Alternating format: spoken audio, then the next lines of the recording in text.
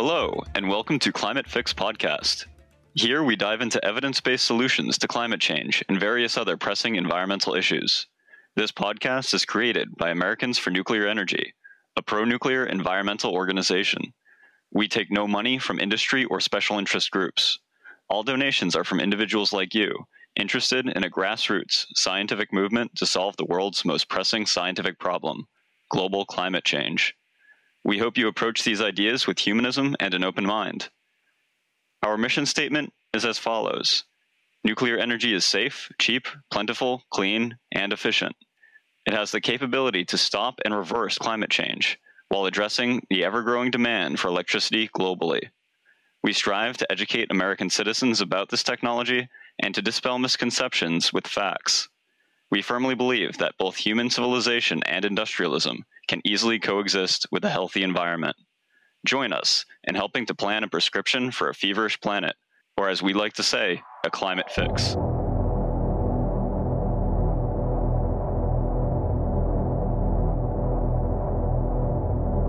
This is your host, Phil Ord.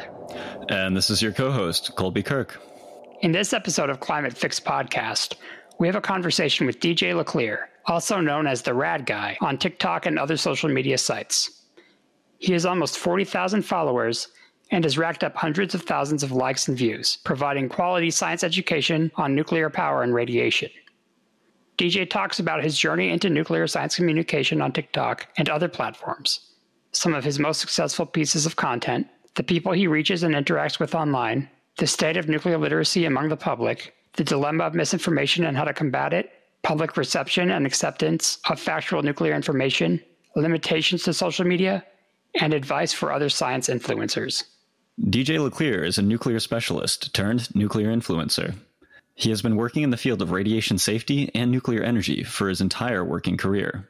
Starting out as a nuclear operator in the Navy, doing reactor plant chemistry and radiation work, he has since moved up to a state-level job as a nuclear safety specialist, focusing on nuclear plant emergency preparedness.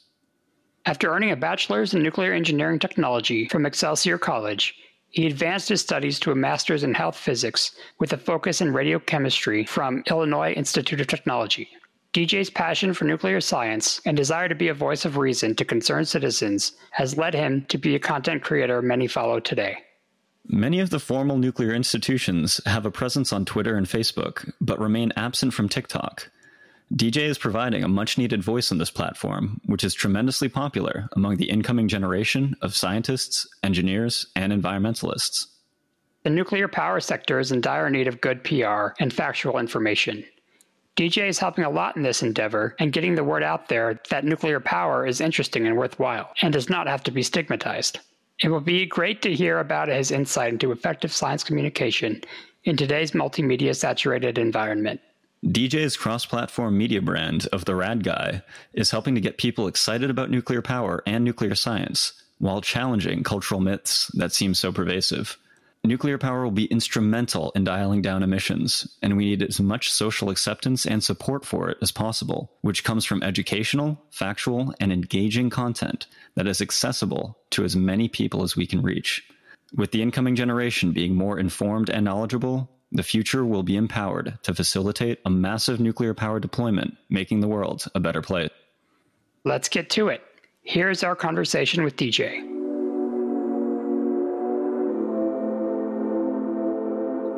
DJ, the Rad Guy, thanks for coming on as a featured guest this time. Thanks for having me. I'm really excited to be a guest this time around instead of just one of the co-hosts. Right. To get started, tell us a little bit about your journey that led you into nuclear communication using TikTok as a platform. Yeah. Oh man. It's certainly been a journey. How long do y'all have to to talk about this?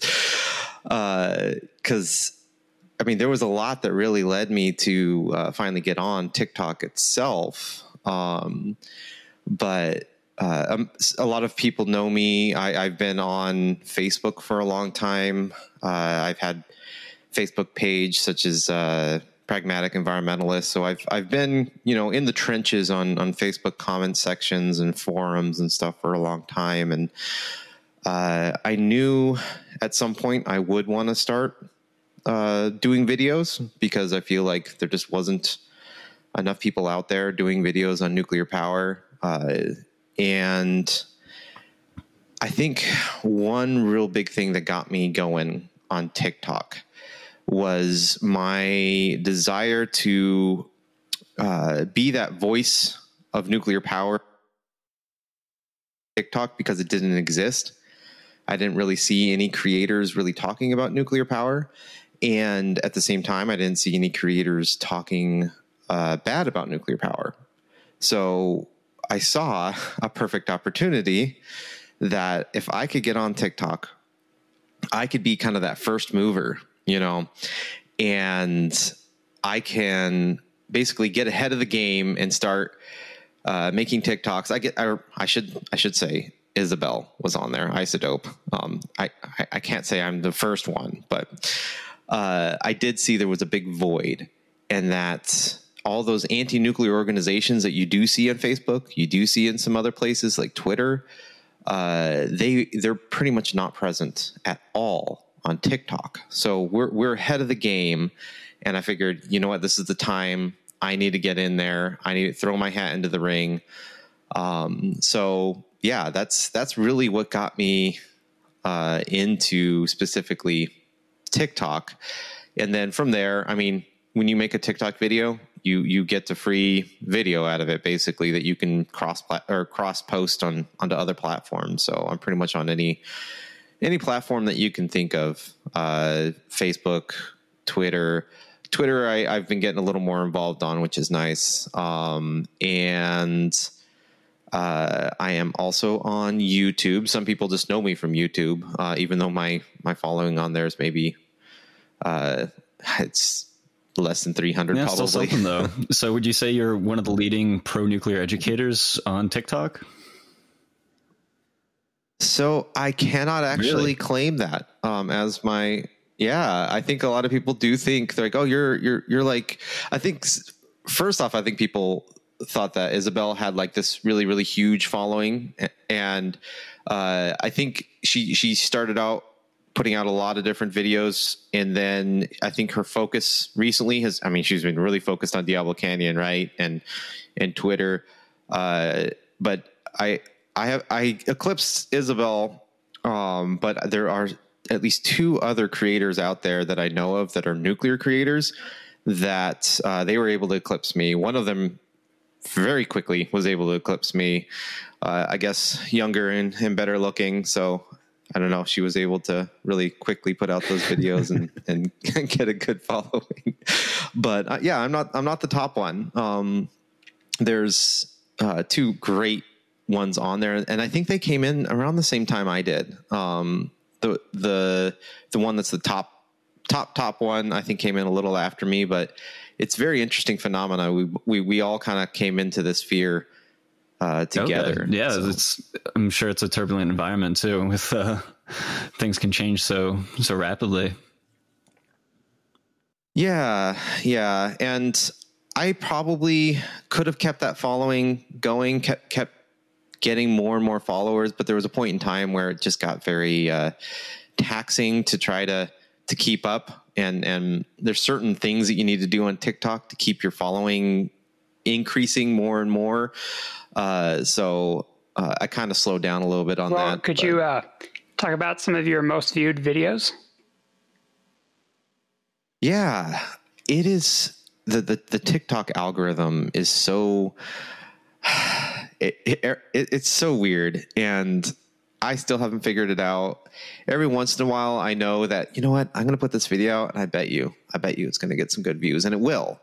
Other times I think, oh yeah, this is going to get some good views, and then it doesn't. So I don't know. It's weird. So the ones that I've gotten good views on, though, one was on transportation of nuclear waste. I have posted that video 3 times now. And the reason why I do that is because one of the things you can do as a creator is repost, and some creators recommend doing it, and I would recommend doing it if you have a good successful video. And I've gotten at least over 350,000 views for 2 of the times that I posted it, and I just recently posted it again.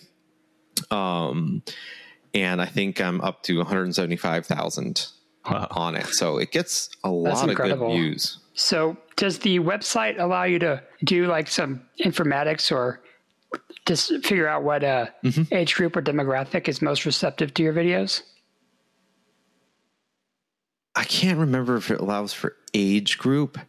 It definitely, like, one of the first things that it shows you is like the which, when it comes to like male or female, what does your followers, what do your followers look like?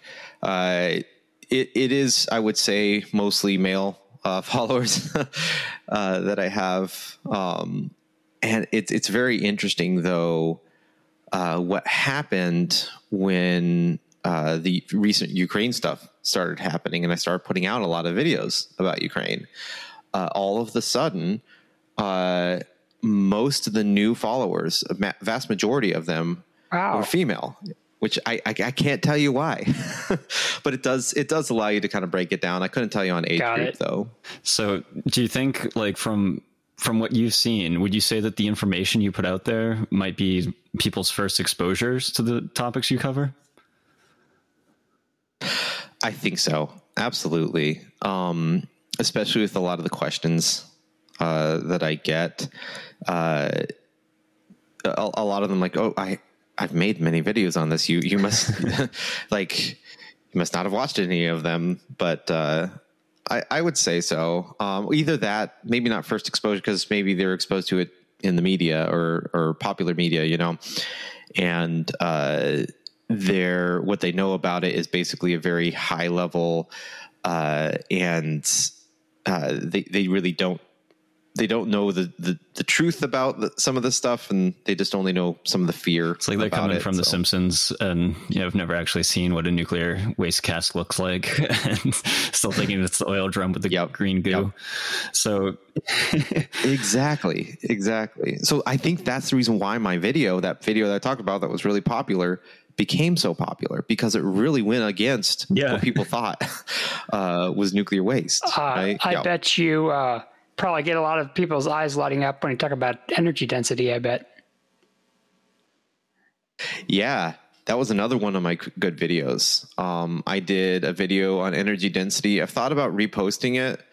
I might, but in that video, I had a little thing saying, hey, like, so I showed a uranium pellet. I said, this is a uranium pellet. And it was like this little, you know, mock uranium pellet. And I said, basically spit out all the facts about energy density. And, but I had a little blurb on the bottom that says, if you want one of these uranium pellets, become one of my Patreons and I'll send you one. But I've changed my Patreon to where I think if you are a certain level, I might send it to you. I can't remember. I had trouble keeping up. Didn't you make them with like your 3D printer to give to people? Mm-hmm. Yep. 3D printed them and then painted them by hand because I put little fast facts on it. It says like uranium, that has like a uranium symbol, chemical symbol, equals, and then it had the whole 17,000 cubic feet of natural gas, ton of coal, 3 barrels of oil on it, and that little text on. I mean, uranium pellet's so tiny, you have to. So what I would do is I'd fill it in with paint. And I actually had my son helping me out. I should just do it again just because it's a enjoyable thing for him to do and it's nice and calming for him. That physical representation really helps get people interested. I need to find myself just a big pile of coal that I can just stand next to with like that little pellet, like zoom in, like this is a uranium pellet. And then you zoom out and like, this is how much coal. Right. Do any of your safety jobs bring you near coal piles with all that radiation safety? Yeah, I might. There are some. opportunities I might have with my job, because there's at least one coal plant that I know is close by one of the places that I might frequent. And you can actually measure the radiation level coming off their fly ash. Yeah. From pretty good distance. There's a lot of isotopes coming out of those smokestacks. Yep.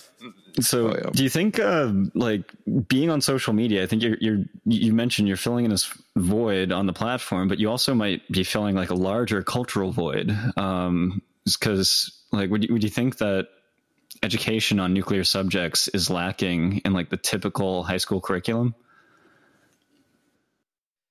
Absolutely. And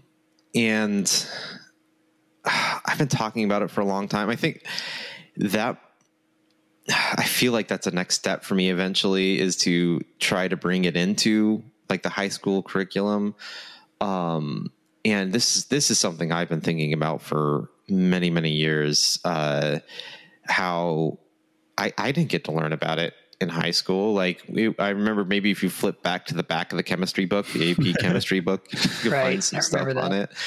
And my chemistry teacher, who knew I was going into the nuclear Navy, was like, "Hey, like it's the end of the year. Let's fast forward to this just to kind of give you a little preview of what you're about to get into." But I really do think it's lacking, and I don't know what to do about that, but I want to maybe work with my own local high school to bring education there. And then I've also had some family and friends who are like, "Hey, like I want you to talk to my students." In fact, my cousin wants me to. We've been trying to set it up for a long time here, but we've been struggling trying to pick up a time, because it's not part of that curriculum. And so they're like, "We have to do it at the end of the year if I can find time." Yeah. So just from the people hard. I've talked to anecdotally, I think it might be like a location thing, because I'll talk to some people and they'll be like, "Yeah, nuclear energy was never mentioned anytime in my high school curriculum." And some people were like, "Oh yeah, there's a nuclear power plant a town over. We'd go on field trips there every year." Like I know, and they'd know plenty about it. Mm-hmm. So it might be one of those location limitation things. So. Yeah. Yeah. And that's why my cousin, they're trying to get me, like, they live in Colorado, so that's like a desert when it comes to like anybody who knows anything about nuclear territory. Can confirm. But they really want me to talk to it, so I might have to do like a remote thing, like a Zoom thing. We were planning on doing it during COVID, and everything was remote then, so it just made sense. But now there's a little more of that availability of like, oh yeah, this is normal. Doing remote presentations is normal. It's really interesting. In high school, I kind of became friends with a science teacher that I never had a class with him, but he used to basically babysit my service dog while my other science teacher was allergic to it. Mm-hmm. He invited me to come speak to his AP environmental science class a few times. You know, stuff like that's really important, and it's just a shame there's not. Mm-hmm. There's just so much people don't know about it, you know? Mm-hmm. We almost have to just be like, make ourselves available and just know people who are in education that are interested and want you to talk. Well, in the age of social media and video sharing sites, there's always a risk of unchecked misinformation spreading. How bad would you say the media ecosystem is when it comes to nuclear disinformation?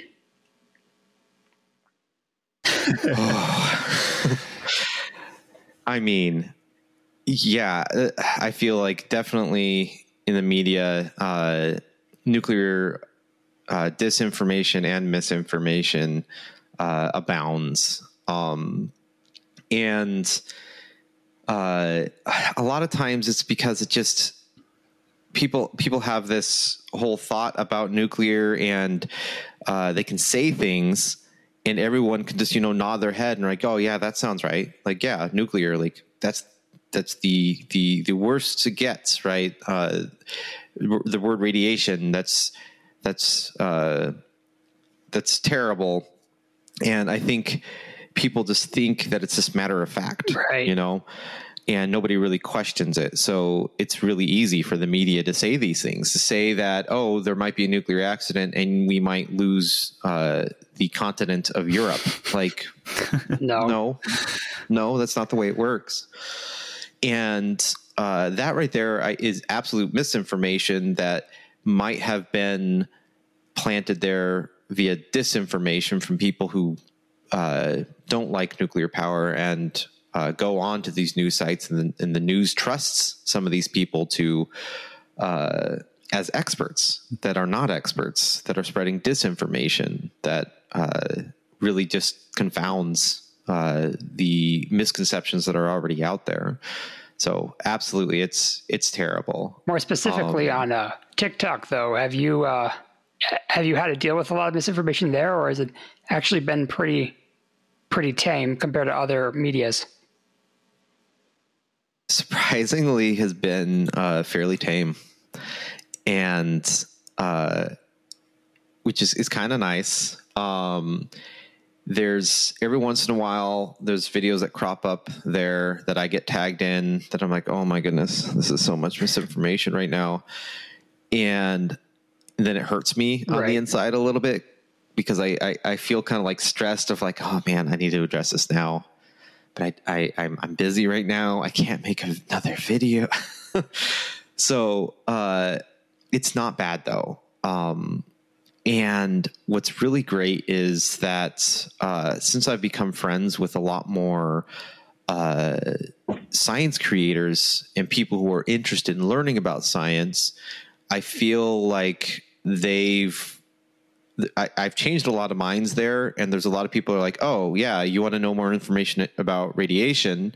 Like when people maybe ask questions in their comment section about nuclear radiation, they point their followers to me to understand it. So I feel like I've kind of wedged myself in there. And there's a few other creators who have also who are also tagged in those sort of situations. But it's not too bad on TikTok, even though TikTok does have a lot of other misinformation out there about other subjects. The nuclear misinformation, surprisingly, it's way worse on other platforms like Twitter. Right. Well, I think also on TikTok, it allows you to play a clip of some misinformation and then in the very same video, quickly talk about it and be like, no, actually, if you look at the data, and it's conducive to being able to check a claim like immediately in the same short video. Do you think in general, the correct information, at least on TikTok, is winning out over the falsehoods when it comes to nuclear?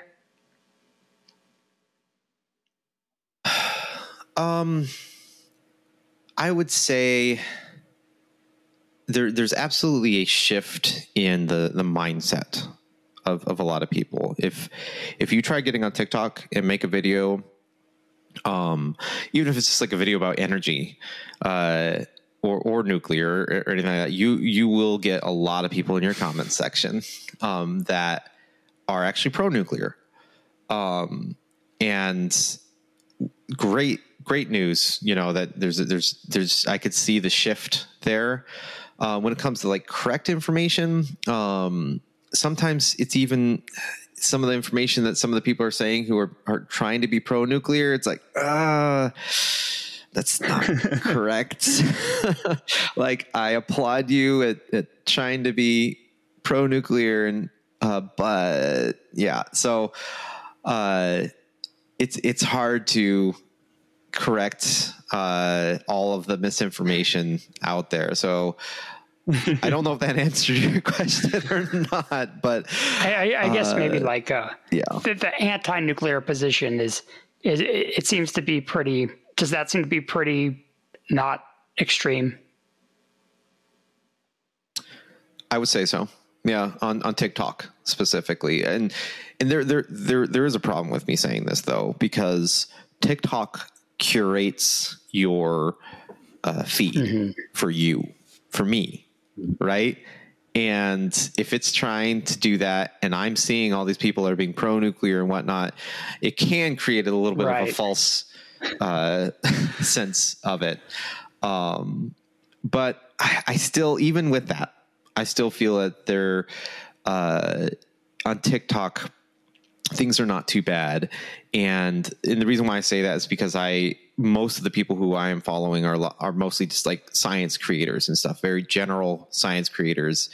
And I get to hear about, they're not focused on nuclear. And I guess they're not saying anything bad about nuclear either. So I do feel like on TikTok, it's and there is the curiosity where it's like, yes, social media can create echo chambers, but I guess depending on the platform, and I don't know too much about how TikTok manages its algorithm, but I definitely see how on Facebook and Twitter, they're sort of going after engagement, and engagement can also mean, disagreeing and arguing with people. So sometimes the curation is actually showing you stuff you disagree with, so you'll respond to it and try to like start an argument with somebody. So I don't know if TikTok is different, or if we really, if there is really a pro-nuclear dominance on that platform. I do know there's been times that I have been piled with a lot of comments on one of my videos before. And it's when I brought up the energy or electricity map. And I pointed at the fact that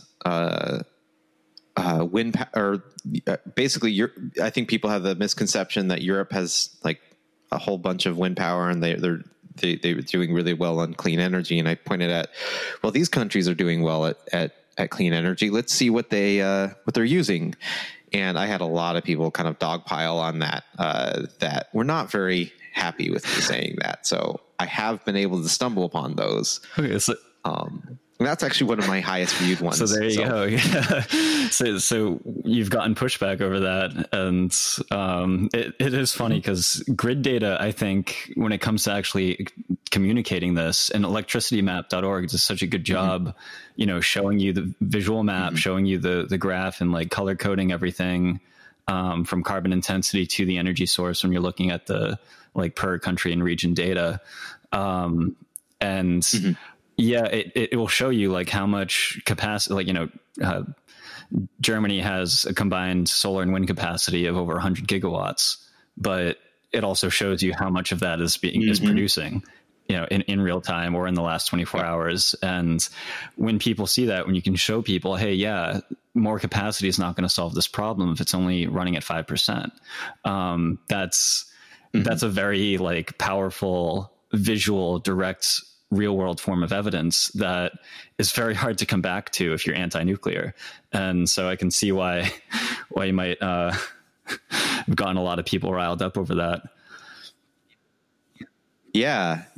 And one of the big things that people got riled up about, and this actually, by the way, this video was a very critical video actually in my TikTok career. If you want to call it that. People were like, well, you're cherry picking, you're picking out certain periods or certain time periods where they're just not producing very much solar, not producing much wind. And if they were to look at my video and see that I wrote, like I had little captions on there, and maybe that wasn't enough, I guess. It says like, this is just one time period, but if you look at them over time, this is pretty typical of a pretty typical day, but that wasn't good enough. And unfortunately, when I first made that video, an electricity map only allowed you to do a specific time of the day. It didn't allow you to do, over a month or a year, but now it does years and months, right? I think it actually lets you do a little slider, and you can actually say like, okay, this is what they looked this month, or this is where was their average over a month, and this is their average over the previous months. So now they have the tools, and I think the time is ripe for me to make another video. Yeah, before I used to have to go to like Fraunhofer, like these different data sources to get monthly and yearly data for different European countries. So yeah, now Electricity Map does it for you. I think if you did like a premium beforehand, you could get a paywall. Yeah. Well, let's explain to the listeners what electricity map shows, because it's a very important tool if you're a nuclear advocate. Oh yeah. And I can explain it just by talking about the video I made. Yeah. Yeah. So in my video, I'm like, I stitched another guy who's like, he made a funny video, and in this video, he's like, kind of doing a United States versus Europe thing, which I hate those videos, but and then he talks like in kind of a European accent. I think it might have been French, or I can't remember. And then for when he's speaking as if he's Europe, and then he speaks in an American accent as when he was American. But in one of his things where he was speaking in an American or a European accent, he said, well, my power is, or my electricity is powered by wind power, or all wind power. And so I stitched like that specific section, and I knew it was a joke, and I thought everyone else would know it was a joke as well, but apparently not. And I'm like, so is Europe 100% powered by wind power? Let's go ahead and look at electricity map. And electricity map, great thing is, you can show basically a map and it shows colors, and those colors are tell you how clean of energy the specific countries on the map have. You can choose France, Germany, UK, all these different countries, and they show a different color. The more brown they are, or even closer to like dark brown into black, the more carbon intensity they have, more carbon emissions, dirtier energy. And then the cleaner it gets, the less carbon emissions. It goes to like yellow, and then to yellow green, and then green. Green is clean, and I explained this actually all in my video too. And like, so let's look at all these countries. Well, like, first off, when you look at this whole map, it's definitely not all green. But let's look at, I think I showed like Germany, and I'm like, this is actually, I think I saved Germany for last, but it doesn't matter. But let's look at the green ones first. And I showed all the green ones. I showed Sweden, I showed Finland, France, and then I showed like, hey, they're hydro and nuclear. All these places that are green are either hydro or nuclear. And then I pointed at Germany, and like, ooh, they're really brown. They're supposed to be the clean energy mecca, right? Or the place, the people who are really on clean energy, right? But they are way behind. I think that really pissed people off, honestly, when I brought that up. I'm like, they are not doing good at all. They have very dirty energy. And I talked about how they were getting rid of nuclear. And if they would have just kept nuclear and did whatever they want, or with renewables, they would have been way cleaner. And people really didn't like that. And I really wish I could have been I only had 1 minute to make the freaking video. I wish I could have put a little more information in there, like bring it up over time. Like, I was just so limited. You got to start making like they do Twitter threads, or someone has to make like 30 tweets just to explain something and like numbering it. Yeah. So it's one way to pump out more videos, I guess. And you can kind of do that on TikTok. You can do like a part 1, a part 2. It doesn't really work out that great when you do that. The good thing about doing part 1, part 2 is if you have a big subject that you're talking about, and that subject is large enough to where you could split it up into multiple videos, and maybe one part of that subject is going to blow up. And that's actually happened with me recently. I was talking about a guy who was spreading misinformation about the Zaporizhzhia plant in Ukraine. And I broke down his video like clip by clip, and just said like, this is wrong, this is wrong, this is wrong. Except for I did it in a very respectful way. And I split it into 2 parts. And the first one was basically just about Zaporizhzhia in general, how it's not Chernobyl. Right. And then, yeah, that was the first part of the video. The second part of the video I did, at the very end of his video, he talked about how they're handing out potassium iodide. Potassium iodide is basically just anti-radiation pills, and it's Radaway. And I replied to that part explaining what was potassium iodide and what is potassium iodide used for and how it's not anti-radiation pills. And I broke up that specific part of my video and made that a part 2. That thing is probably going to get 200,000 or 300,000 views. Right now, it's going nuts. I think that's because of what Putin has said recently. And that's also important too, because when it comes to that's like a level of medical misinformation, because that can get dangerous if people are taking it and they don't need to, or they're taking it in doses way above, so that's important that you're debunking and explaining that. Mm-hmm. Yep. I think it's super key. And that's actually another reason why I decided to break it out. I actually had, Ian Prado, we were talking together, we were going out, and I showed him the video. He's like, you should absolutely break out that potassium iodide one, because not only would that probably go viral, but that is important information. And I'm like, you're right. This is important information. I want to get it out there, and I'm glad. I was going to ask, you talked a little bit about the pushback maybe against like your correct thoughts on the iodide pills and, about Germany being a powerhouse. Are there any other things that people like to disagree with you on?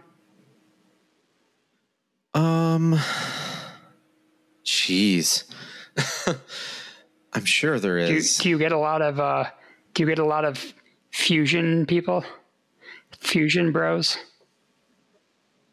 So I get a lot of thorium bros. And I have actually answered back to that. I think I crushed some dreams. Hopes, dreams, but I wasn't trying to. On Fusion, I have not made a video yet, and I have had people asking me about Fusion. They're not really saying like, "Oh, Fusion's the only way" type of thing. Usually, it's in the context of we need nuclear until we get to fusion type of thing. I guess nuclear to get to a different type of nuclear. But,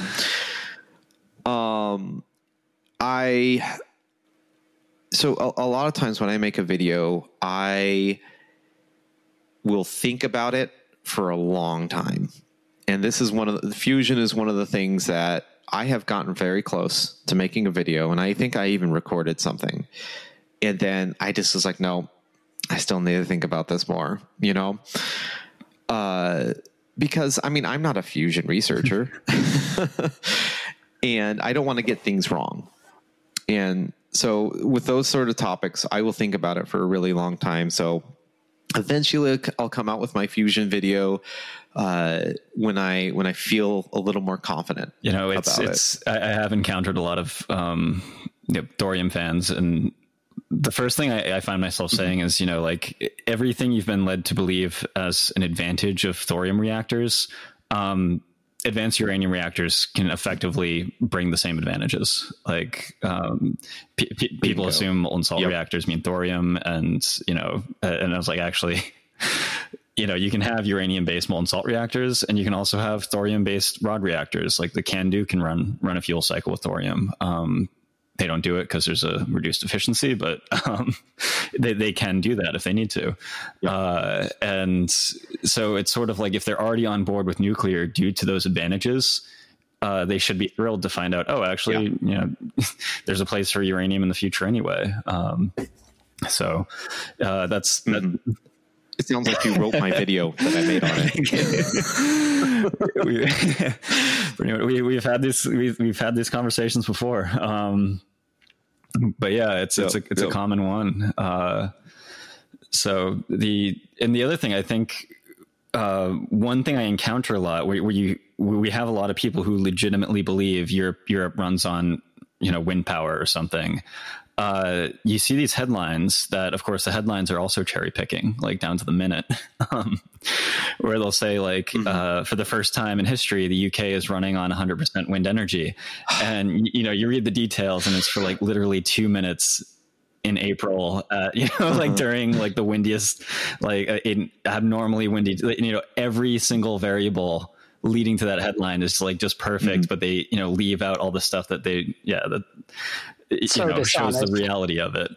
And people see the headline and think, okay, the UK, we've made it. Like we're 100% wind powered now. And like, they don't think beyond that. So when they see the real grid data and they see, actually, like this is what the real world is, that might, jostle their conception of the world.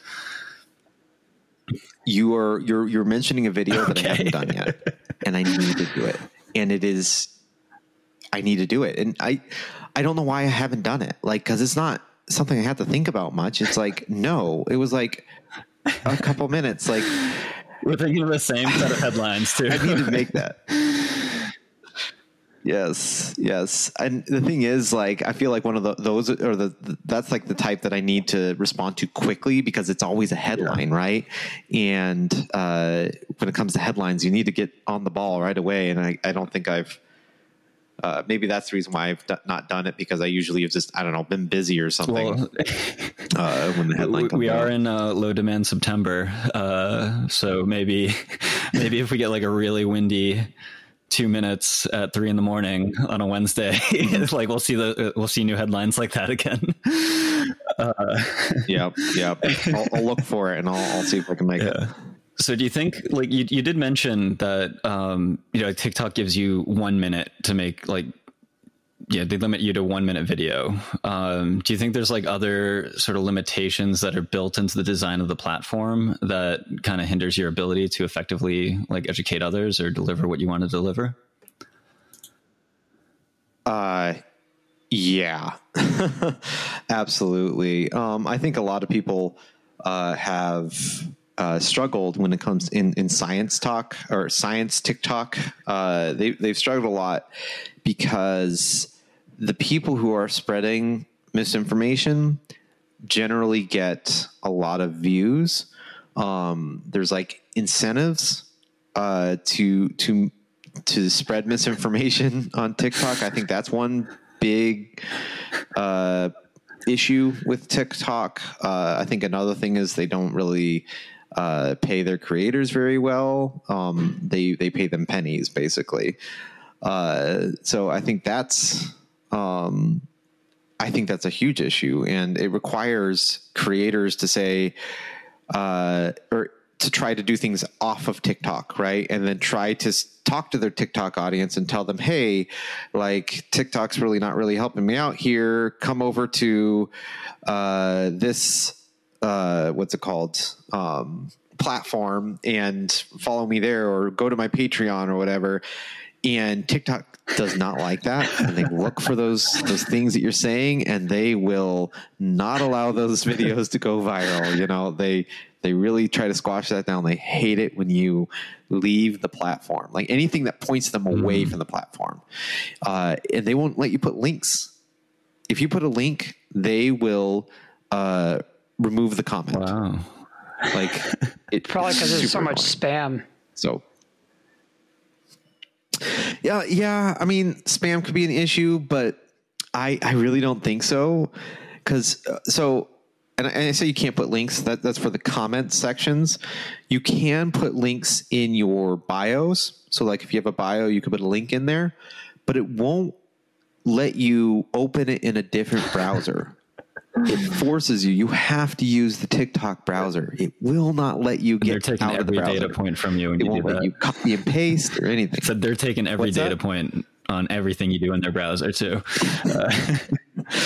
Yes, exactly. So what I've done to get around that is in all of my videos, because I want to put sources out there. Like, hey, I'm trying to speak facts, and I want you to know that it's backed by sources. So I can't put it in my comment section because it's going to get deleted. I can't put it in my bio because there's people that have been banned actually for doing that, for trying to put it's just stupid. But anyways, so what I do is I put a QR code in my videos, so that it's a little cumbersome, but at least it's there. And if you try hard, you can take a screenshot and go to that QR code. So that's a good way to overcome that limitation. Just yeah. So social media provides a platform for open public discussion and debate with high visibility. Do you have any examples of high-profile debates you were involved with? So high profile, have you been blocked on Twitter? Yes. Okay. Yes, I have. Thank you. I'm remembering now. Yes. Ed Lyman, Union of Concerned Scientists, not to call somebody out by name. But on Twitter, I had one interaction with him, where basically it was an IAEA update on what was going on in Ukraine and what was going on at the Zaporizhzhia plant. And he replied to that update saying something along the lines of like, that basically it's not going to be safe for much longer type of thing. Like, and that really upset me, especially in like the field that I work in when it comes to radiological emergency response. Like you do not say things like that. You don't, especially when you don't know. And I knew he didn't know. All he was doing was trying to bring fear and anxiety and oh man, I'm getting riled up even thinking about it. It hurts people. It harms people when you are spreading fear, when everybody else is out there and they're scared because they're hearing the word nuclear plant or the words nuclear plant and being shelled. Like they're already kind of high anxiety, and you start saying like, oh, it's not going to be safe for much longer. Like you're working against us here. And you're increasing people's anxiety. And this is, when it comes to, I'm now getting into my job a little bit here, but when it comes to radiological emergency response, the biggest danger is the fear that people have, and the anxiety that people have. We saw it in Fukushima, we saw it in 3 Mile Island, and we even saw it in Chernobyl. It is an amplifier of harm, and so he did that. I replied back to him. And I basically said exactly what I just told you, and said, like, you cannot be spreading this kind of fear. You're working against us here. And he replied back, and he started talking about stuff that even nuclear engineers would have to be like, okay, let me look this up, because there's something that he knew that he dug into on like fuel and what's it called? Like ramping up and down power, and he's just saying basically mumbo jumbo when it comes to the common day person knowing things just to make it look like he knew a lot, right? But again, that goes against what you do during a radiological emergency or a nuclear emergency. You don't start to spitting information to look smart that nobody's going to understand. And all it did was make people more fearful again. And of course, after that interaction, he blocked me. So, so I made a video about it. Well, I was just going to say whenever there is an emergency, the last thing you want to do is cause people to panic. And that's exactly what he wanted to do. And that causes so much destruction and just, turmoil that, it's irresponsible, and it's good that you called him out on it. Yeah. Yeah. And, basically it's fear, uncertainty, and doubt. And that's what my video was all about. It's like, this is FUD. And then I put in videos of Bill Nye and Michio. Oh man. I'm sorry. Say curse words here. Right. Just the Michio Kaku. It's like the people that were on the 3 Mile Island documentary if you want to call it a documentary, more like, I mean, I watched literally like 15 minutes of that and I got bored because I knew it was just, they weren't saying anything. It was just words coming out of people that's, you know, wanting to sound super important. They were just talking about their feelings most of the time and how afraid they were, but the actual facts of the situation was like either brushed over or exaggerated or entirely misinformed. And that works, right? Like when you get onto people's feelings, like, damn the facts, you know, like if it's compelling, that's what's gonna like move people and create the compelling narrative that like gets more views. So like in the world of media and social media, like that's again why effective and factual science communication is so important to like combat compelling misinformation. And so like, would you have any advice for anyone seeking to improve their science communication skills? Yeah. So I think definitely reading some books out there that are available and following some people who are good communicators. And that's what I've done. But a big thing is just getting out there and doing it, practicing. When I first started on TikTok, I just started putting together videos. They weren't all that great in my opinion, but, and just honed my communication skills, and that along with reading some of these books out there really helped me out. And you could see if you go back and like my first videos on TikTok and my first video I put out on YouTube, they were not that great. Even though I think my first video has the most views out of any of them on my on YouTube platform, but yeah, just record yourself, put things out there, and don't be afraid to not do it right. You know, just learn from your mistakes and practice. I think another thing that, like I mentioned the books, there's a lot of good books out there. One that I really recommend is, I think it's called Influence is the name of the book. And it goes into kind of the different levers of influence that you can have, that you can pull to have a good influence on people. And I think one of the things he talks about, he actually mentions, he's like, hey, science creators, you need to do this specifically. So it has a lot of really good information on how to influence people. And let's see, I think one of the things that I really learned from it, and I realized like, wait a minute, I kind of already know this, is you can't just come in to, when somebody's spreading misinformation, you can't come in to them and just tell them they're wrong and spit a bunch of facts at them. You can't just come in swinging if you're intending on changing their mind specifically, right?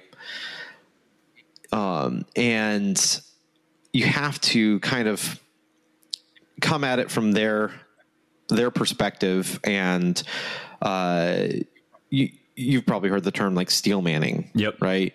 Kind of the opposite of straw man.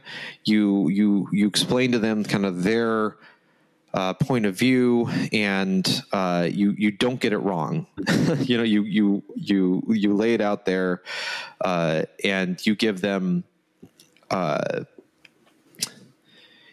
the best representation you can of their argument. And then you kind of come in with the reason why it might be wrong. Another tactic that you can do is, they call this like a retreat, and then you move forward with your argument, and it's not a real retreat.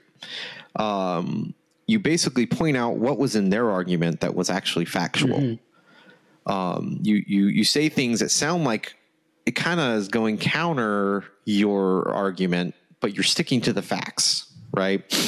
Like, for example, people might tell you like, well, wind and solar, that is way cheaper than nuclear power. We should just be using wind and solar.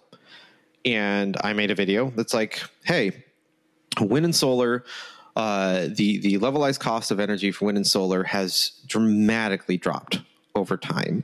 And it's been insane how quickly it's dropped. And if you look at the levelized costs and the Energy Information Administration and the Lazard tables, they do look like it is lower than nuclear power. So basically you're putting out there these facts, like you're acknowledging these facts. But then in my video, I go into like, and this is why this is not actually 100% accurate here, and how you know the whole spiel, how it doesn't take into account your what's it called, energy storage, and the fact that if you build too much wind and too much solar, you start actually reducing in value of that wind and solar on the grid, and you're flooding the grid, like all that stuff. But you kind of start out sounding like you're kind of retreating, and then you're bringing in your argument, and that really wins over people's trust. That you are, in fact, coming at this with good intent, and that you can be a trustworthy individual. Right, because you can't just not give them anything. Like, someone has to win, even if they're quite wrong on a lot of it. You have to let them feel like they win a little bit, because no one likes to be told that they're, just completely and utterly wrong, which it's no, they don't.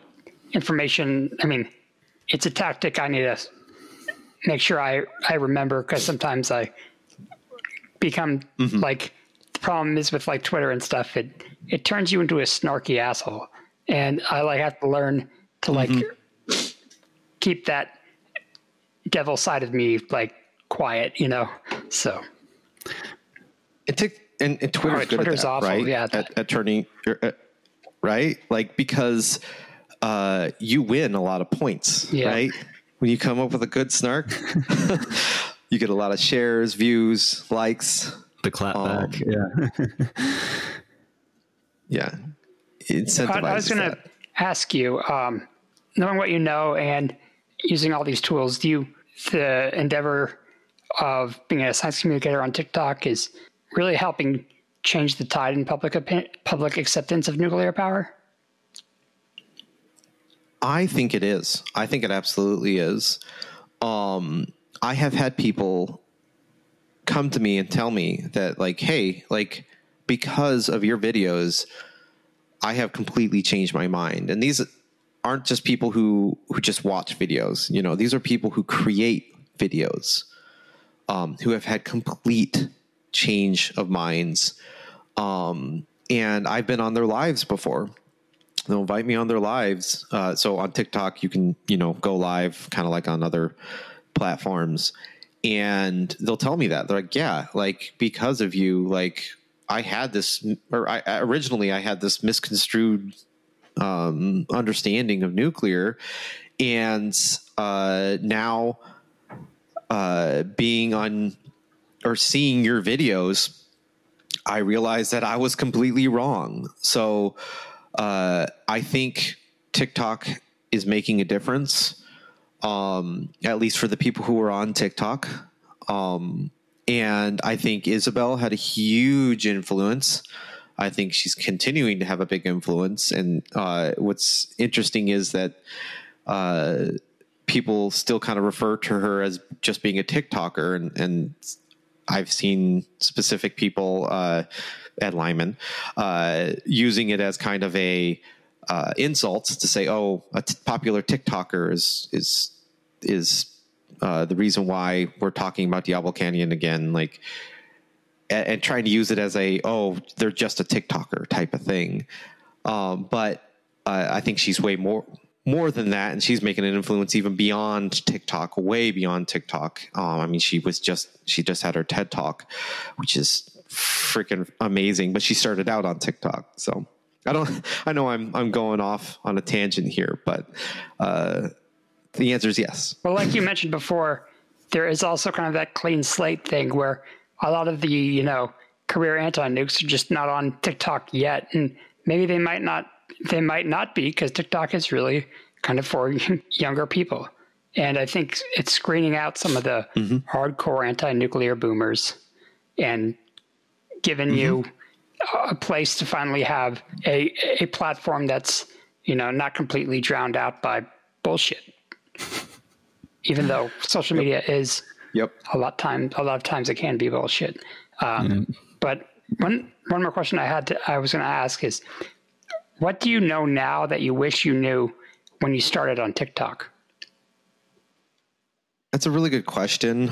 I mean, I feel like I almost need to I almost need to flip that question, like I almost need my old self to kind of talk to my new self and say, hey, like, give myself a pep talk from my past, or my past self needs to give me a pep talk. I know that's not exactly answering your question. But lately I've been really, focusing on the quality of my videos, which I enjoy putting out really good quality videos that have good audio and really good lighting and everything. But I think if I went back and talked to my previous self would tell me like, hey, stop worrying about that. Just put out good messages and learn from those things that your successes in the past in order to create those new successes.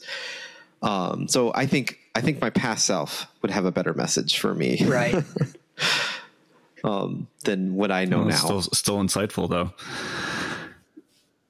Yeah. Maybe I'd tell myself, my past self, like, hey, like you're going to eventually think that you just need to get bogged down in the quality of your videos, which I enjoy doing it. So I think there's value in that, but just wear your heart on your sleeve, man. Well, those are all the questions we prepared for you. Is there anything else you'd like to add before you go? Oh boy. Well, I love talking about this, and I hope that some other people might be willing to kind of join me on TikTok. It is a lot of work for just one person to try to carry the message. So if others could come and join me on TikTok, that would be great.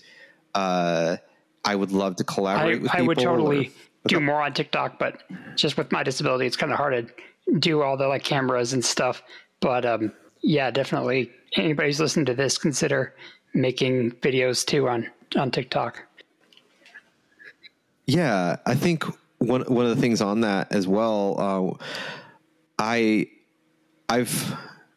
tried to help build some of the culture when it comes to the creators on nuclear TikTok, where we're nice and we're trying to educate people, and because I don't want it to turn into Twitter, but I think maybe something about TikTok makes it to where when you're putting your face out there, you're a little more of a I'm putting myself out there. I need to maybe be a little nicer.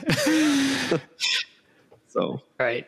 Yeah, I think in that book Influence, you mentioned, if we're thinking of the same book, they talk about how at hotel concierge desks, they'll put the mirror behind the hotel staff.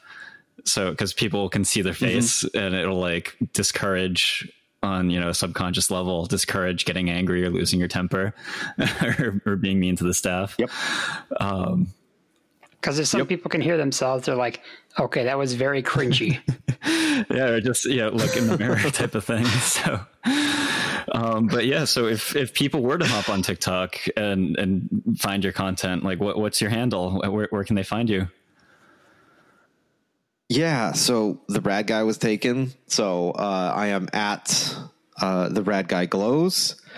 And on Twitter, I am at that rad guy 5. Originally, I was going to call myself that rad guy, right. But then a friend of mine's like, "Hey, you should be the rad guy," kind of like the bad guy, because that song was kind of popular at that time. Okay. But and then if you just look me up on YouTube, if you look up the rad guy, I should pop up pretty easily. You'll see my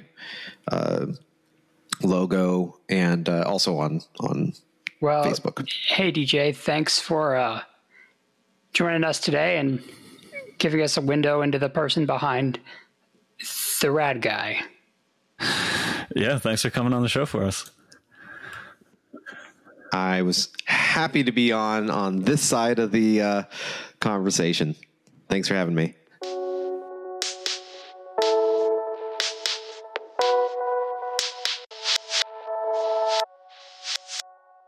That was a fun conversation. I'm so glad DJ has had such wild success in his online advocacy for nuclear. DJ is making waves by trailblazing nuclear advocacy on the new frontier of TikTok. It was interesting to discuss what goes on behind the scenes with the rad guy. I definitely got some value in going over some tactics for pro-nuclear advocacy to persuade people that our ideas are good ones, especially the idea of starting on common ground in your rebuttal of the opposing viewpoint, so their position is being acknowledged and understood. This bridges a better pathway to correcting misinformation without the person feeling attacked or ignored. Just one of many tips and tricks for more effective communication that DJ brought to light. And just having a presence on social media as nuclear advocates makes us all science communicators to varying degrees. So it's important to think about our own reach and how we can scale it to make a greater impact, in addition to improving our own nuclear knowledge base and communication skills within our own lives. We want to again thank DJ for taking the time out of his busy schedule to talk to us today. We hope to see the Rad Guy's following grow exponentially. You can find him on TikTok with the handle The Rad Guy Glows. Thanks for listening.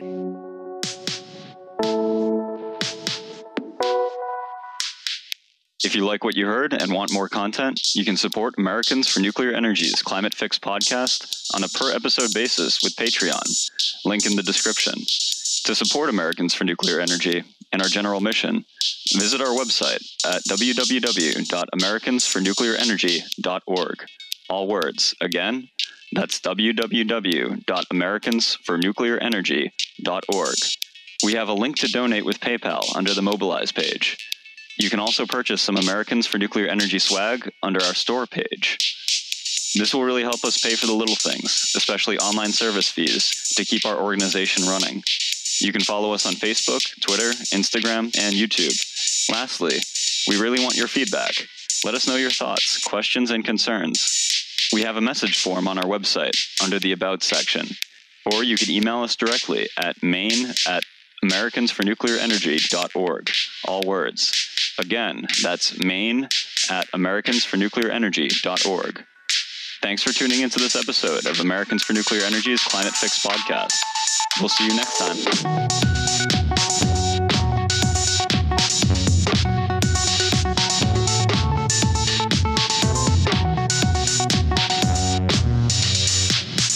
Edited and produced by Jonna Adams.